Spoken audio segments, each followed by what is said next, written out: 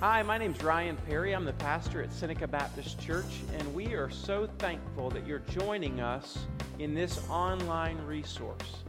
Our prayer for you is that this resource would not replace your active involvement in a local body of Christ, but would rather be supplemental to it.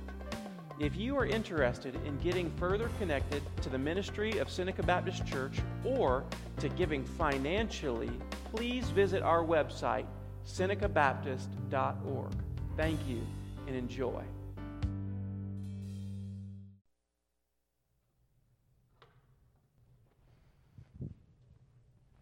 I was at a conference a number of years ago, maybe 2011, in Houston, Texas, at a church of about 10 or 12,000. It was called Sagemont Baptist Church, humongous church. And they were doing missions all over the world. And I was at a missions conference, and I felt like a little fish in a big pond. I was sitting, it was called the Mega Missions Conference, and you had to be from a church that was a mega church. I wasn't at a mega church, but I got invited somehow. That's only the grace of God. But I'm sitting around this table, and I asked the missions pastor of Sagemont, I said, how in the world do you do this much ministry all around the world? And his answer was legacy giving. I had no idea what that meant.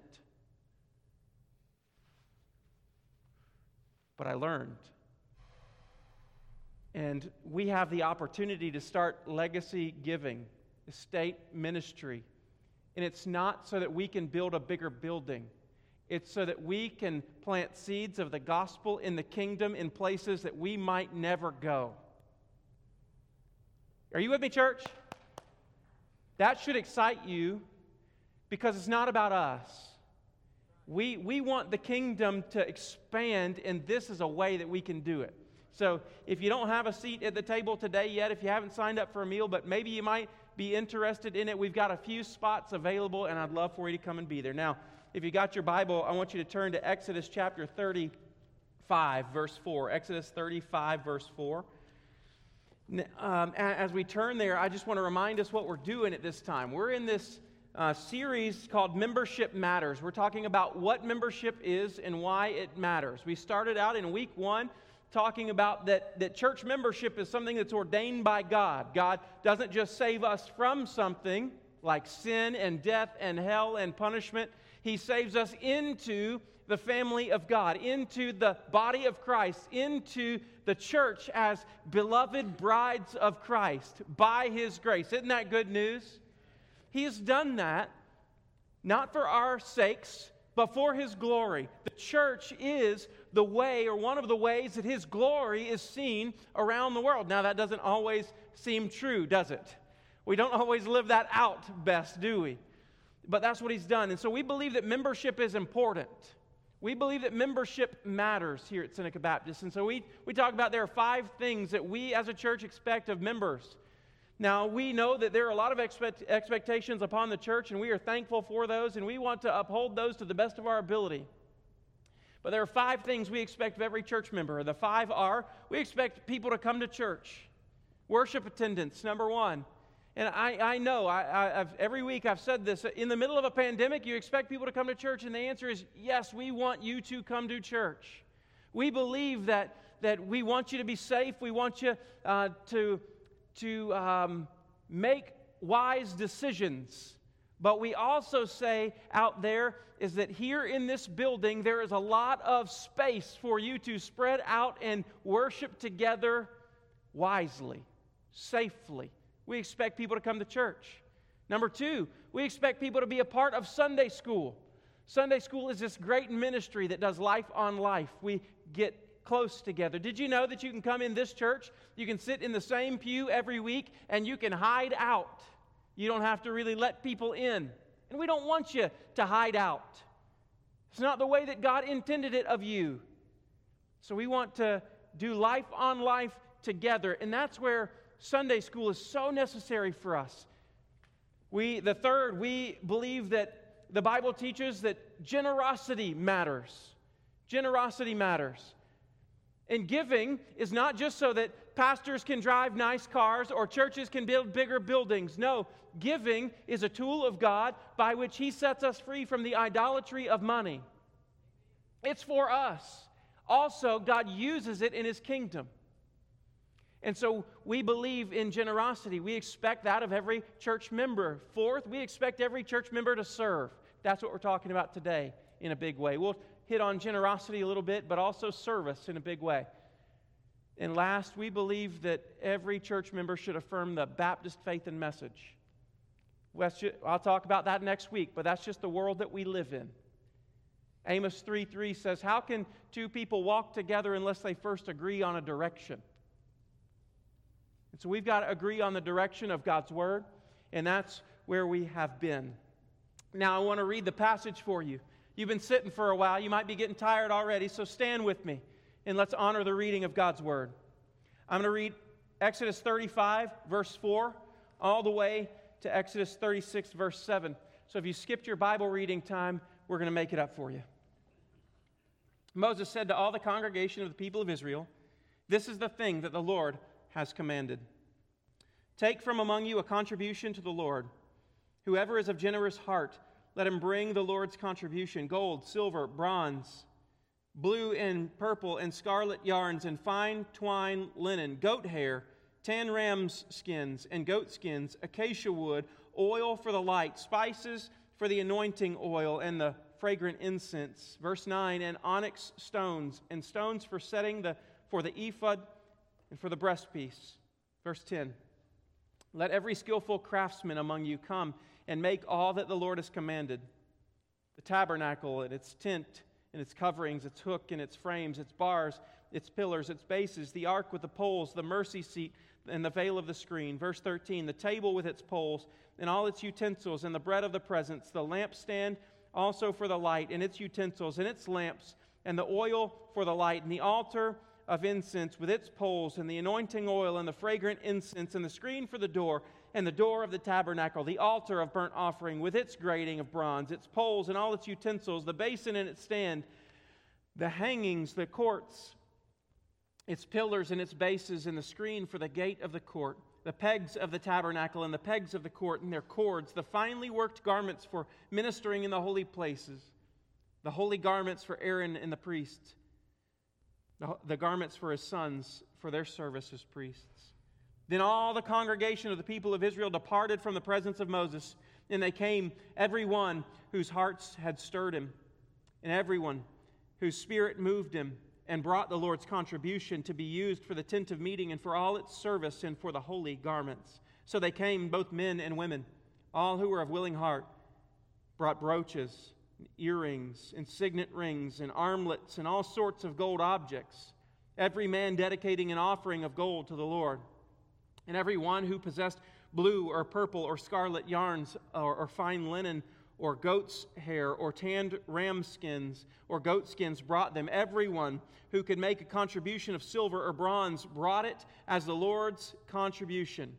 And everyone who possessed acacia wood of any use in the work brought it.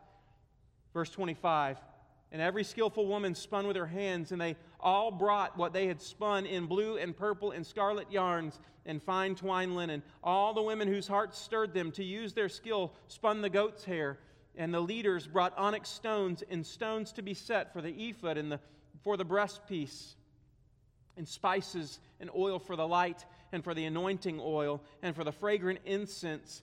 And all the men and women, the people of Israel, whose heart moved them to bring anything for the work that the Lord had commanded by Moses to be done, brought it as a freewill offering to the Lord. Then Moses said to the people of Israel, 'See, the Lord has called by name Bezalel, the son of Uri, son of Hur, of the tribe of Judah, and he has filled him with the Spirit of God, with skill, with intelligence, with knowledge, and with all craftsmanship, to devise artistic designs, to work in gold and silver, in bronze, in cutting stones for setting, in carving wood, for work in every skilled craft.' And he inspired him to teach both him and Aholiab, the son of Ahisamach, of the tribe of Dan. He has filled them with skill to do every sort of work done by an engraver or a designer or by an embroiderer in blue and purple and scarlet yarns and fine twined linen, or by a weaver, by any sort of workman or skilled designer. Verse 1 of chapter 36. Bezalel and Aholiab, and every craftsman in whom the Lord has put skill and intelligence to know how to do any work in the construction of the sanctuary shall work in accordance with all that the Lord has commanded. And Moses called Bezalel and Aholiab and every craftsman in whose mind the Lord had put skill, everyone whose heart had stirred him up to come do the work. And they received from Moses all the contribution that the people of Israel had brought for doing the work of the sanctuary. They still kept bringing him freewill offerings every morning, so that all the craftsmen who were doing every sort of the task on the sanctuary came, each from the task that he was doing, and said to Moses, "The people bring much more than enough for doing the work that the Lord has commanded us to do." So Moses gave command, and word was proclaimed throughout the camp, "Let no man or woman do anything more for the contribution of the sanctuary." So the people were restrained from bringing, for the material that they had was sufficient to do all the work and more. Let's pray. Father, we know this is of you, because I've never heard a preacher tell people to stop giving. But in this passage, Lord, we want to hear from you. Through your word, by your Spirit, speak to us. I can't do this without you. And any words that I give apart from your Holy Spirit are powerless to accomplish anything that you want. So, Father, not just my mouth, but would you put words into my mouth? And for my brothers and sisters, would you give them ears to hear and eyes to see all that you intend for us today through your word. God, we love you and we thank you. We pray these things in Jesus' name. And everybody said, Amen. Please be seated. All right, backstory, real fast. Backstory before I get in the passage. You say, get into the passage. Yes, I know. I'm going to get there, I promise. Backstory. The people of Israel had been freed from slavery in Egypt. Are you with me, church family? You remember that? There were plagues, and Moses said, Pharaoh, Pharaoh. Anybody? Whoa, baby, let my people go. Thank you. Tom will be teaching classes, the classes later on, okay? He said that to Pharaoh, and Pharaoh eventually, finally, because the blood was shed and his son was killed, through the judgment of God, Pharaoh finally said, get out. God sent them out. God sent them toward the promised land by way of the Red Sea, and they're in the middle of the wilderness, and they have good days in the wilderness where they're trusting in the Lord, and they have bad days in the wilderness where they're disbelieving the Lord. And in the middle of the wilderness, God instructs them to build a sanctuary, a tabernacle there in the wilderness. And why? Why in the world, if they're sojourning, they're traveling through, they're carrying all their stuff, why would God say to His people Israel, make a tabernacle in the middle of the wilderness? I want you to look on the screen. I think we have it we don't have it. Exodus 25 verse 8. Exodus 25 verse 8 says this. If you got your Bible, you can flip there. It says, and let them make me a sanctuary that I may dwell in their midst. So God says to the people of Israel, I want you to make me a sanctuary. I want a tabernacle, a tent of meeting, where there I will dwell in the middle of you. See, God commanded Moses to build a tabernacle in the wilderness that the people of Israel would carry it with them wherever they went.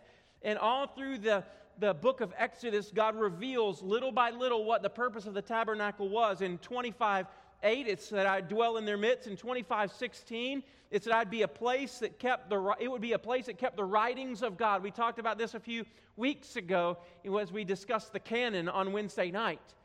That they would keep all the writings, the holy writings of God inside the tabernacle. Chapter 25, verse 22 says it would be a place where God would meet with Moses. It would be a place where Israel would worship. It would be a place where Israel would offer sacrifices of praise and sacrifices for cleansing. It would be a place where Moses would meet with God and intercede for Israel. It would be a place where God could be known and worshiped and loved and sought for mercy. The tabernacle was for them, that generation, and it was for the generations to follow, that the generations to come might know and love and serve Yahweh, their great God. Are you with me, church? And so what we see in this passage is that just as God commanded them to build it, the next thing that God would do is provide for them all the materials needed and the ability to accomplish it. So here's what two themes that I want you to see in this passage is the theme of generosity and the theme of service.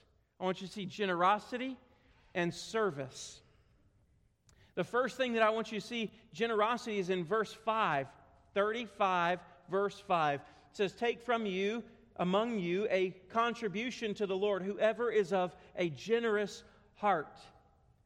Down in verse 21 and 22, it says this, "And they came, everyone whose heart stirred him, and everyone whose spirit moved him, and brought the Lord's contribution to be used for the tent of meeting." Verse 22 continues, "So they came, both men and women, all who were of a willing heart, brought brooches and earrings and signet rings and armlets and all sorts of gold objects, every man dedicating an offering of gold to the Lord."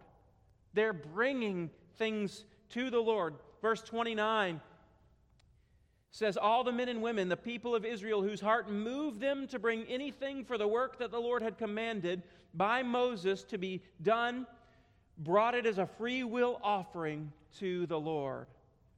So just imagine, Israel is coming forward with fine linen, with goat's hair, with tan ram skins, with acacia wood, fine wood, with gold and silver and bronze. Now, how many of you remember how long ago was it that Israel was set free out of Egypt where they were enslaved? Not very long. Where in the world, have you ever thought about this? Where in the world did they get all of that gold? Has that ever struck you? Where did this go, the oils and the expensive spices, where did it come from? Well, Exodus chapter 12 tells us in verse 35 and 36, it says, "The people of Israel had also done as Moses told them, for they had asked the Egyptians for silver and gold jewelry and for clothing, and the Lord had given the people favor in the sight of the Egyptians, so that they let them have what they asked. Thus they plundered the Egyptians." So on the way out, God gave such favor to Israel and such fear to the Egyptians that whatever the Israelites asked for as they were being set free, the Egyptians gave it to them. Isn't that incredible? That just blows me away. Why in the world did God instruct them in Exodus chapter 12 to ask for stuff from the Egyptians? Because in Exodus chapter 35, there was a tabernacle to be built. Do you see? When God leads somebody and instructs somebody to do something, He will always provide for your obedience. Always. He will always provide. Understand this truth. He will provide everything necessary to accomplish the task He commanded. Wherever God guides, He provides. Whenever it's His will, whenever it's God's will, it's God's bill. I could tell you story after story of God asking me to do something and me going, "God, I don't know how I'm going to do this. I can't afford to do this." And God would say, "If you'll trust me and walk forward, I'll give you what you need to be obedient to my task." And so when God redeemed His people from Egypt, they came out wealthier than ever. And Israel left us an example to follow. I heard this quote this week at a conference that I was at with Nathan and Miss Jackie and a lot of other people on our board and people from all over the country. One man said, "The world says get all you can all you get, and then sit on your can." Isn't that what we're taught, right? Get all you can all you get, and then sit on your can. Man, isn't that such a temptation for us? Can I just speak for me? Isn't that such a temptation for me? In this world where there's a lot of unknowns, aren't there? Have you ever watched the news? Don't do it. Don't do it. Turn off the news. But with all the news going on, I just want to store up. I'm like a chipmunk in the fall. I'm stashing acorns away, right? And then I go and sit in my holler and fend off for my acorns. It's such a temptation to store it up and save it up and sit on it because I don't know what the days ahead hold. Just me, huh? That's fine. I'll preach still. See, money can have such power over us. Can it? It can. That's why Jesus says, we looked at it last week, you can't serve two masters. No one can serve both God and money. See, the Israelites gave us an example to follow. Generosity is for our good. Generosity is a tool to set us free from the tyranny of money. One way, we heard this week, one way that you'll know that money has lost its power in your life is when you have the ability to give it away generously. Think about that. How do I know that money's not my master? Can you give it away? You either need to say amen or ouch. Man, I just am convicted by that.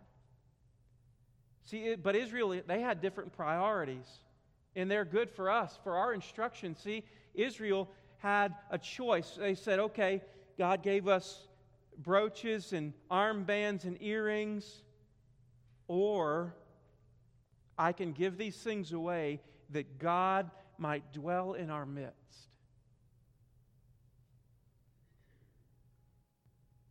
Israel, their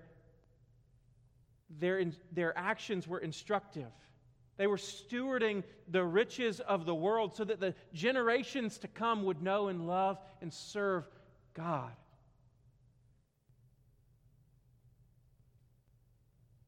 I love this text because it wasn't Moses standing up and it wasn't a preacher standing up and saying, if you love Jesus, you're going to give money to Him. There was no guilt involved in it. Who instructed the people of Israel to give? The Spirit of God. It was God who instructed Israel to give. It says in the Scriptures that whenever or whoever's heart stirred him, whoever was moved in his heart brought a contribution. They brought free will offerings. Christians sometimes say, well, we don't have guilt offerings anymore. Oh, we sure do. Some people will give because they feel guilty or they're made to feel guilty. And that's not what the New Testament teaches us. The New Testament does not teach us because you got to give or God won't bless you. You got to give or God will hate you. You got to give or God won't be pleased with you. That's not what the New Testament says. The New Testament says it quite differently. The New Testament says it like this. It says, Jesus died on the cross to save you and to be pleased with you and to give you favor and to bless you. And because of what Jesus does, we have the opportunity to give.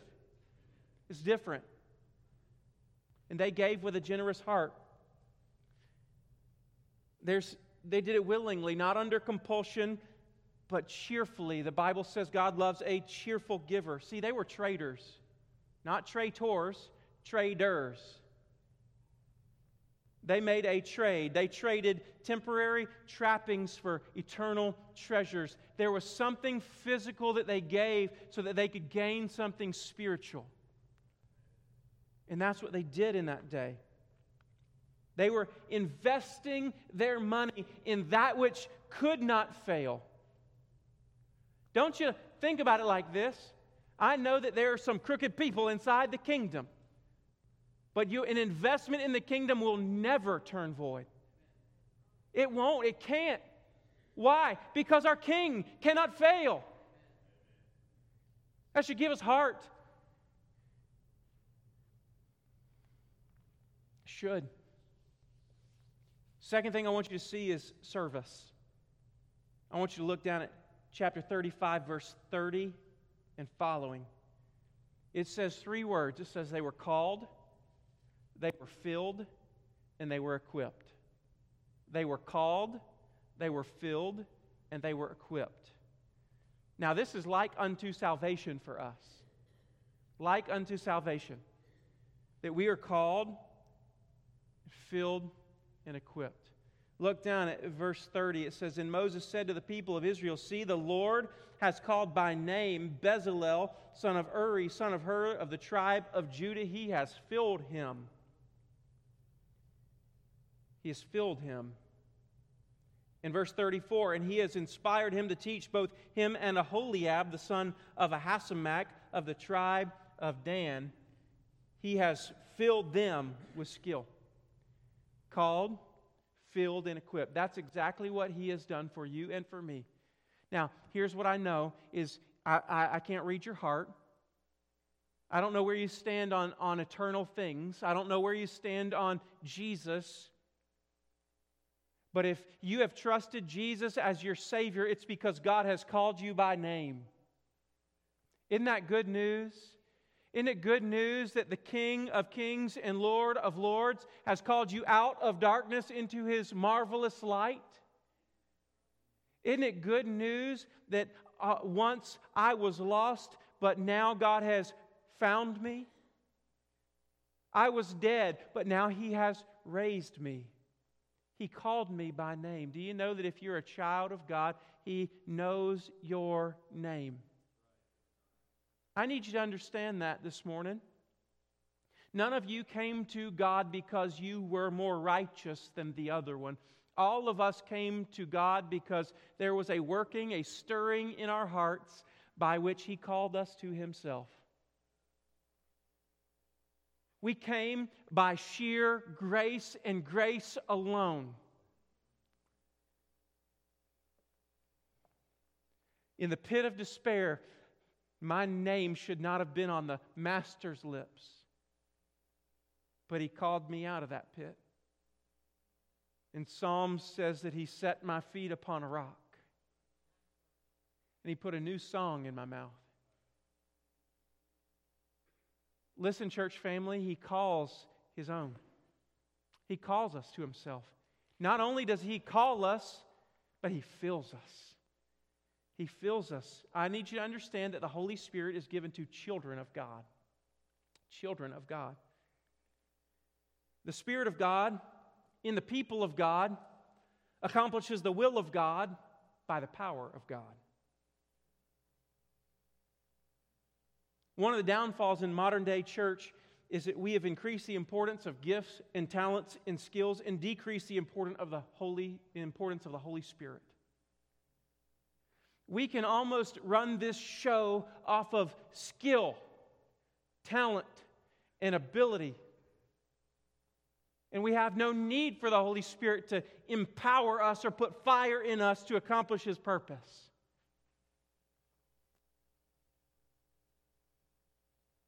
We're using our talents at times apart from the enabling of the Holy Spirit.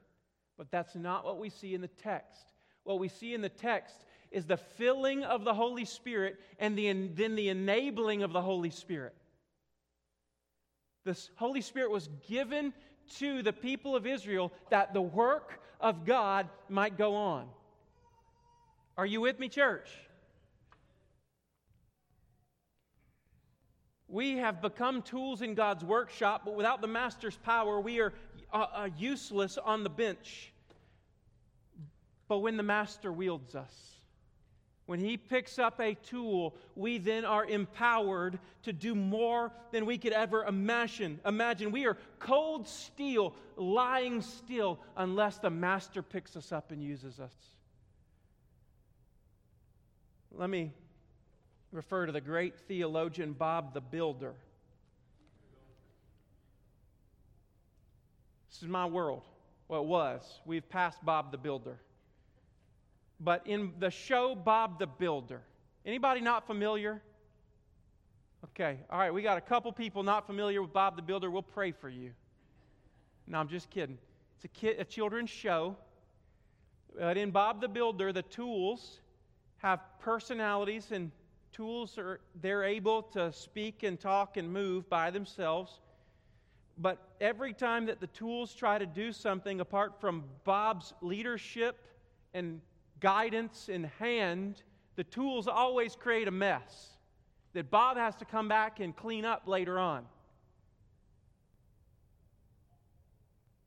That's kind of like us, isn't it, inside the church? We're tools with personalities and even a little bit of skill and ability and talent and power. But when we begin to work apart from the Master's hand, guess what happens? We create a mess that God has to clean up. But if we'd be patient and ask God to fill us with His Spirit, if we'd ask God to wield us, that we're nothing apart from Him, know that we can't accomplish a single thing glorifying to Him apart from Him grabbing hold of us and using us, if we'd let Him use us, I wonder what God could do through us. One of the greatest dangers for each one of us is to try to accomplish God's will our way or without His power. Do you know it would be in vain? Psalm 127 says,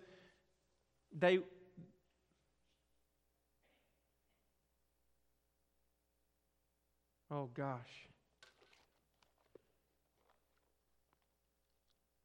They labor in vain unless the Lord builds the house.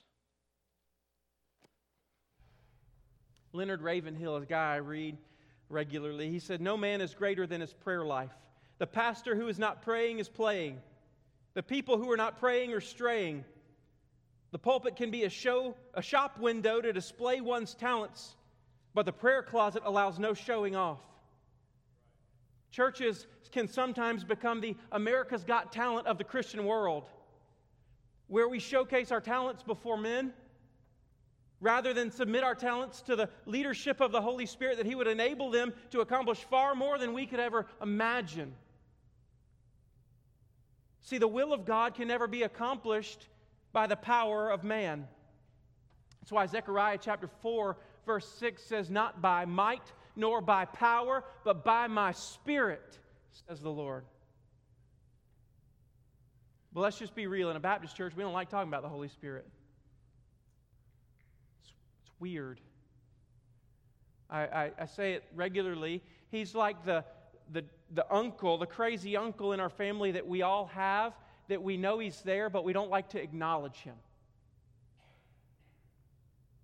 But the Bible from beginning to end is full of the Spirit of God. And any church that wants to be successful will also be full of the Spirit of God. And any Christian that wants to live a life that honors Christ will be full of the Spirit of God. So we don't like talking about Him. He's weird. But I need you to understand something, that the Holy Spirit filling a believer does not make that believer weird. It makes them useful. That's what the Spirit does in our life. It doesn't make us weird. It makes us useful. The Spirit did not give them these crazy things that somehow, sometimes in these days, the Spirit causes people to do. You might have watched Benny Hinn. Healed, and they're slain in the Spirit. I can't find that. But every time I see the Spirit move in somebody's life, I see that person do something for God's glory that they couldn't do without Him.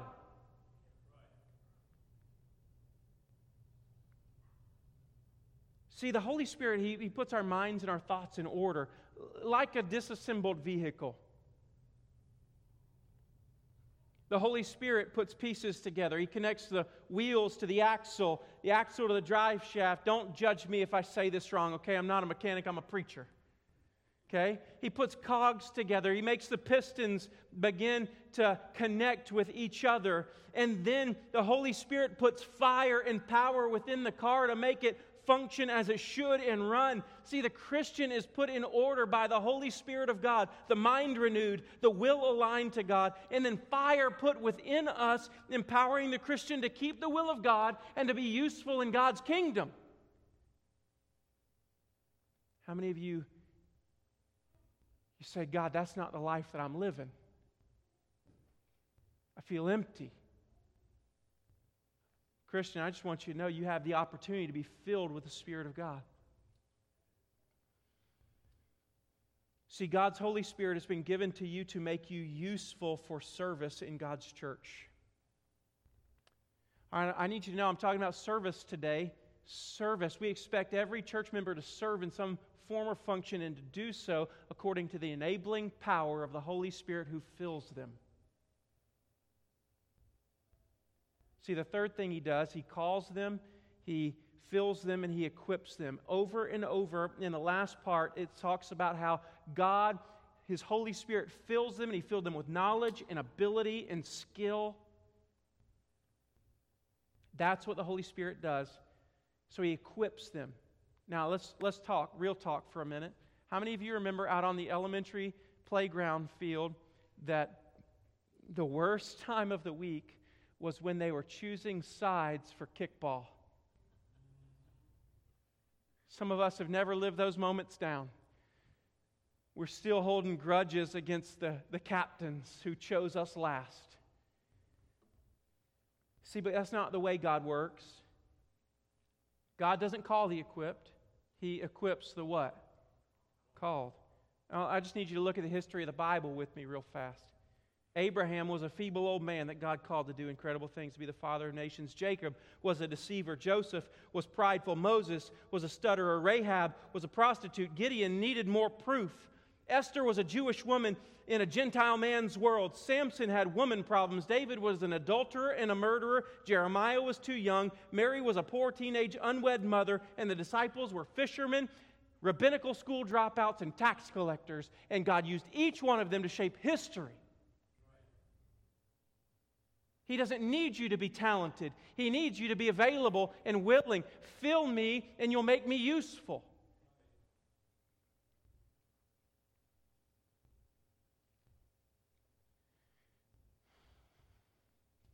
He does that for the good of the church.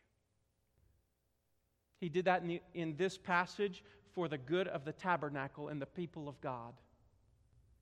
And now He does that for the good of the church by the Spirit of God. He gives gifts to men and women. 1 Corinthians 12:7 says, to each one has been given a manifestation of the Spirit for the common good. You have a gift.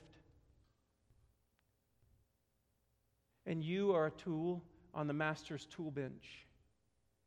And He's waiting to say, pick me, fill me, use me. And guess what? He uses those tools available. Where's God called you to serve? Where has God called you to serve? How will you fill that requirement in our church? How has God called you to serve?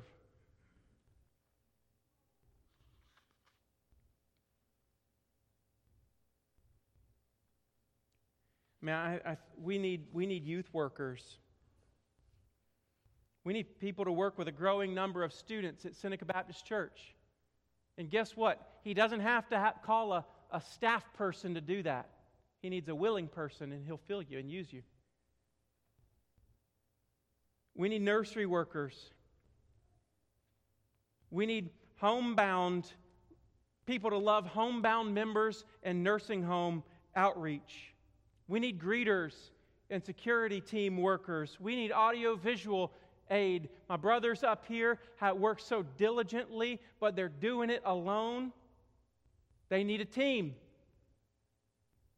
We need prayer warriors.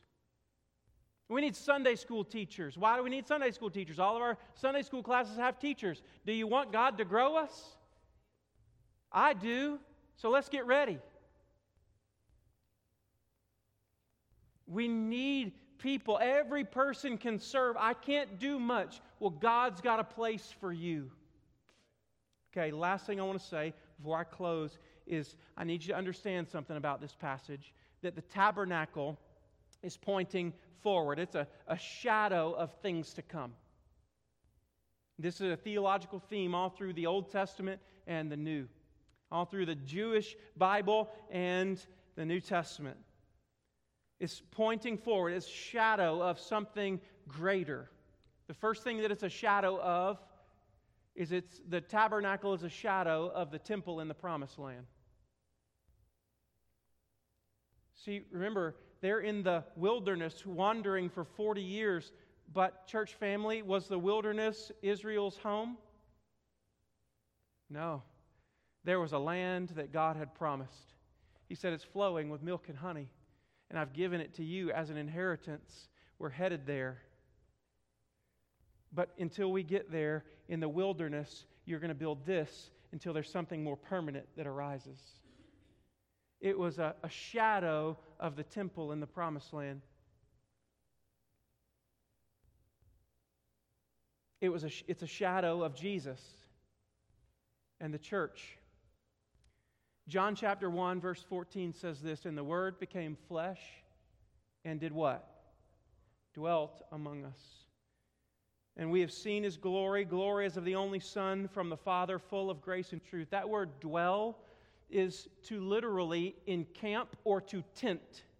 It's the Greek word for the Hebrew tabernacle. And the Word became flesh and tabernacled among us. It's the presence of God in the midst of His people. Who is that? Jesus. Jesus came that we might see His glory. What happened in the tabernacle? The glory of God was seen in the tabernacle there in the wilderness.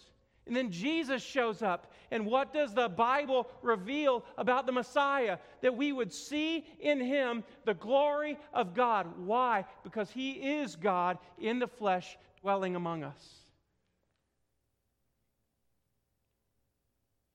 Jesus came that we might know and love and serve the same Yahweh that they serve in Exodus chapter 35.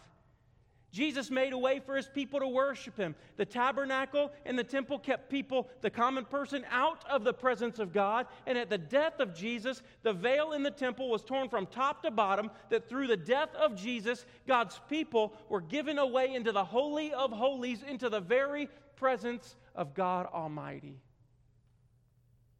Jesus made a way for us to worship. The veil is torn. God, there's so much I want to say about that. The third thing it's a shadow of is the heaven. It's a shadow of heaven in the New Jerusalem. We've got the temple in the promised land. We've got Jesus and the church, and then heaven in the New Jerusalem. I want to read these passages for you. I want your minds to be left on the promised land. We're just sojourners here. And we've been given brooches and armlets and gold and silver and bronze pieces and fine twined linens and stuff. We've been given stuff, but I'm looking for a land. I don't belong here.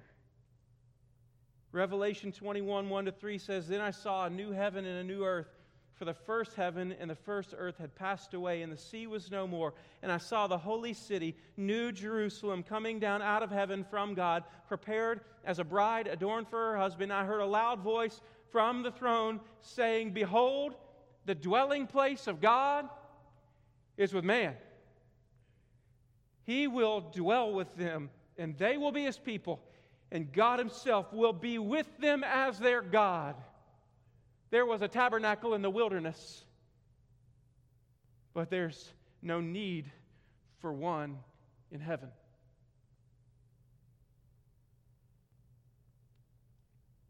Revelation 21, verse 22 and 23 says, "And I saw no temple. I saw no temple in the city. For its temple is the Lord God, the Almighty, and the Lamb. And the city has no need of sun or moon to shine upon it, for the glory of God gives it light, and its lamp is the Lamb." So why do we give generously? Why do we serve ferociously? Why do we serve with such a tenacity or with diligence? We give generously and serve diligently on earth to prepare us for heaven. Giving reminds me of a treasure that will not fail. Serving reminds me that Jesus, our Savior, came not to be served, but to serve and to give His life as a ransom for many. And that though He was humbled here, He will be exalted in heaven to the right hand of God.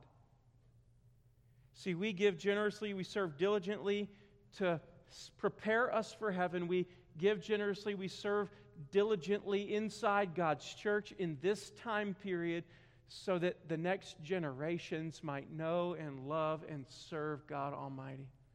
I want you to look around, church family. Look around at the generations. 5 years ago, almost, I show up at Seneca Baptist Church. We had 7 children, including my 2. All of the 7 children belong to staff members. Now look at the children in our services. We had Coakley and G sing on stage and lead us in worship. Did you see it?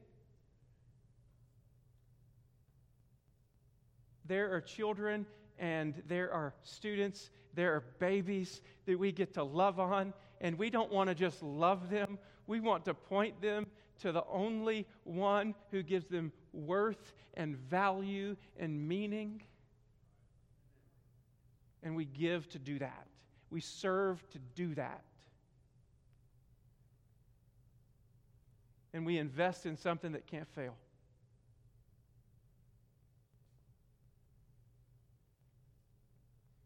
I just know that I want to be a better steward. There's nobody in this room who's more convicted than me about how I steward the resources God has given me, and I just want to be a better steward by God's grace for His glory. I'm not asking for any commitments or promises. I just want my brothers and my sisters, my dear flock, to join me to be who God wants me to be and to be who God wants you to be. To give and serve in such a way that honor Him. Would you stand with me? This altar is open if you want to pray, if you want to use it, if you want to recommit something to the Lord, if you want to make a decision or just to pray, this altar is open for you. And let me tell you, if you want to meet Jesus as your Savior and Lord today, I want you to know that Jesus is the Messiah. He is the Savior. He is the promised one. And He died on the cross to pave a way for you to go to heaven and to be with God. Not just then, but now He brings heaven to earth and makes a way that we might know Him and love Him now. And if you don't know Him, don't leave without Him. Would you bow with me? Oh God, we need You. Our hearts are stirred. Your Spirit is here. We need You. I don't want to waste my life. I don't want to waste Your resources. I don't want to do that. I also don't want to be an empty, cold piece of steel on the Master's workbench. I want to be held in the Master's hand and used for His glory.